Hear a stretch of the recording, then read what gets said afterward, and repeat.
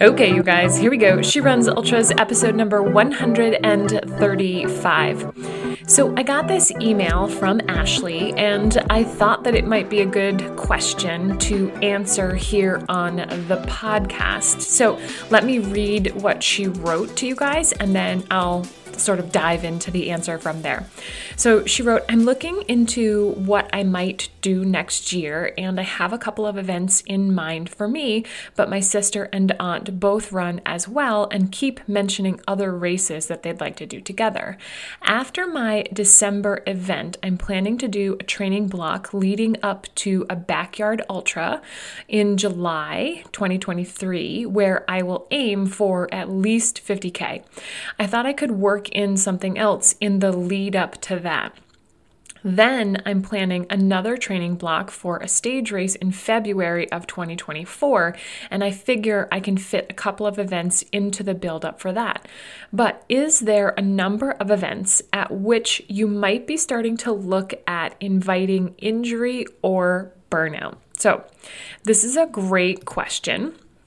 And so, of course, I thought we should just answer it here because it's pretty common. Like, basically, it boils down to how many races is too many, right? So the first thing I would say is that everyone has a different capacity for work and a different threshold for injury. And these two things are largely dependent on your training history, like what you've done in the past. So there's no one universal answer here, but I think that there are some guidelines that I can share with you that will help you make this decision. So if this is your first year of ultra training, I would opt for just one big race, like 150K. And this will allow you to dedicate the appropriate amount of time and energy, really, to it so that it's a positive experience and you're not trying to cram training in at the last second. And remember, we talk about this all the time, but we're aiming for at least 20 weeks of dedicated training leading up to that race. So not 10, not 12, not even 16. Aim for 20, okay? Because that gives you a little bit of a buffer. So you've got to do your math accordingly and backtrack out and make sure that you've got enough time. Now, if you've been running for a few years, like specifically if you've been running ultras for a few years, then it's likely your training capacity is higher than someone that's just starting out, someone who is in year one, attempt one. So you could aim for 2, maybe 3 bigger races, just depending on the size or the length of the race as well as the difficulty, okay? But again, all of this is really dependent upon 2 things: how you train and how far apart the races are spaced. This last one, how far apart the races are spaced, is the biggest, how do I want to word this? I think this is like the biggest issue for multi-year ultra runners.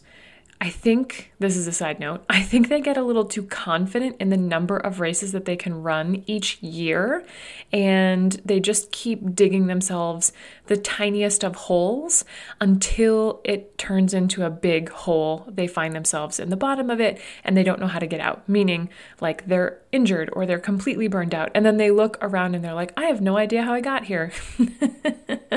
But if you look back at their training, you're like, wow, that's a lot of work with not a lot of downtime or recovery or anything built in there, okay? So we'll talk about this in another episode, but how far apart you space the races is really important. So if you're incorporating all the stuff that we talk about in this podcast, like walking and running and strength and mobility and cross-training and rest and fun and all of those things, then you are far less likely to get injured because you're taking care of your body as a whole and you're not getting hyper focused on, I got to do these miles, right? Like miles can sometimes, focusing on the miles can sometimes add problems to your training, right? We want to be focused on all of the things, not just one thing. The second part of this is what we were talking about before, the spacing of the races. So circling back to Ashley's email, she talks about building in some races leading up to her bigger race. And I am totally in favor of this. This is actually a strategy that I teach you how to do in Run Your First 50K. But basically, if you can find shorter races that line up with your plan, meaning they're the right mileage on the right week, then I think it's valuable to have opportunities to be in a race environment before your big race, especially if this is your first 50K or you haven't raced in a while or you're new to trails. You probably don't want to show up on race day having never done an actual trail race before, right? So that's super helpful. The kicker is, like I mentioned before, that runners often try and cram too many races in before their big race, the one that they are very focused on, the one that we would call like their A priority race. And then they either injure themselves, they're not spaced out appropriately, or they're burnt out by the time their priority race comes around. And sometimes they don't even want to race because they're just like, ugh, I'm over this. Like, So doing multiple races a year can be tricky, but if you take the time to map it out ahead of time, then it can be done effectively and without any fear of injury or burnout because you're building in all of those very necessary components and you're not just hyper-focused on the miles, okay? So keep that in mind as you start to map out your training. So let's just recap real quick. Year one, first year, one race, okay? Try not to get dragged into other things. Like in Ashley's email, she's talking about like my aunt and my sister, they want to do these other things. Like if that lines up with what you're planning to do, then by all means, like take part in them using the guidelines that we've sort of talked about here, but don't get sucked into trying to do other people's races and other people's training, okay? Second year, one, maybe two races, all right? Choose a priority between, if it's two races, choose which one's A and which one's B. Third year and above, multiple races are on the table, so to speak, for you, as long as you're incorporating the proper training strategies and allocating enough time. That's a big one, right? Because you need to build and recover after each race. So I hope that helps you guys. I loved this email from Ashley. Such a great question. I think it's something, like I definitely struggled with this the first couple of years. And I know I get a lot of questions about this, so it was one that when it landed in my inbox, I really wanted to answer it here on the podcast. So I hope that helps. If you are looking for more help, resources, coaching on this, then I want to invite you to join my private Facebook group called Run Your First 50K.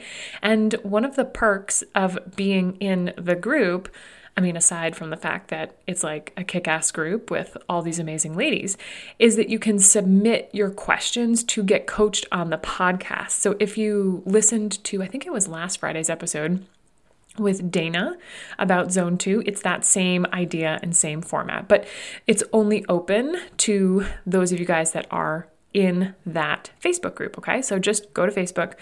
In the search bar up at the top, type in Run Your First 50K, look for us under groups. You're just going to request to join, answer the question so we know how to help you, and you're in. And once you're in, you'll see a post pinned to the top of the page that talks about, I don't know exactly what the title of the post is, but basically how to get coached, right?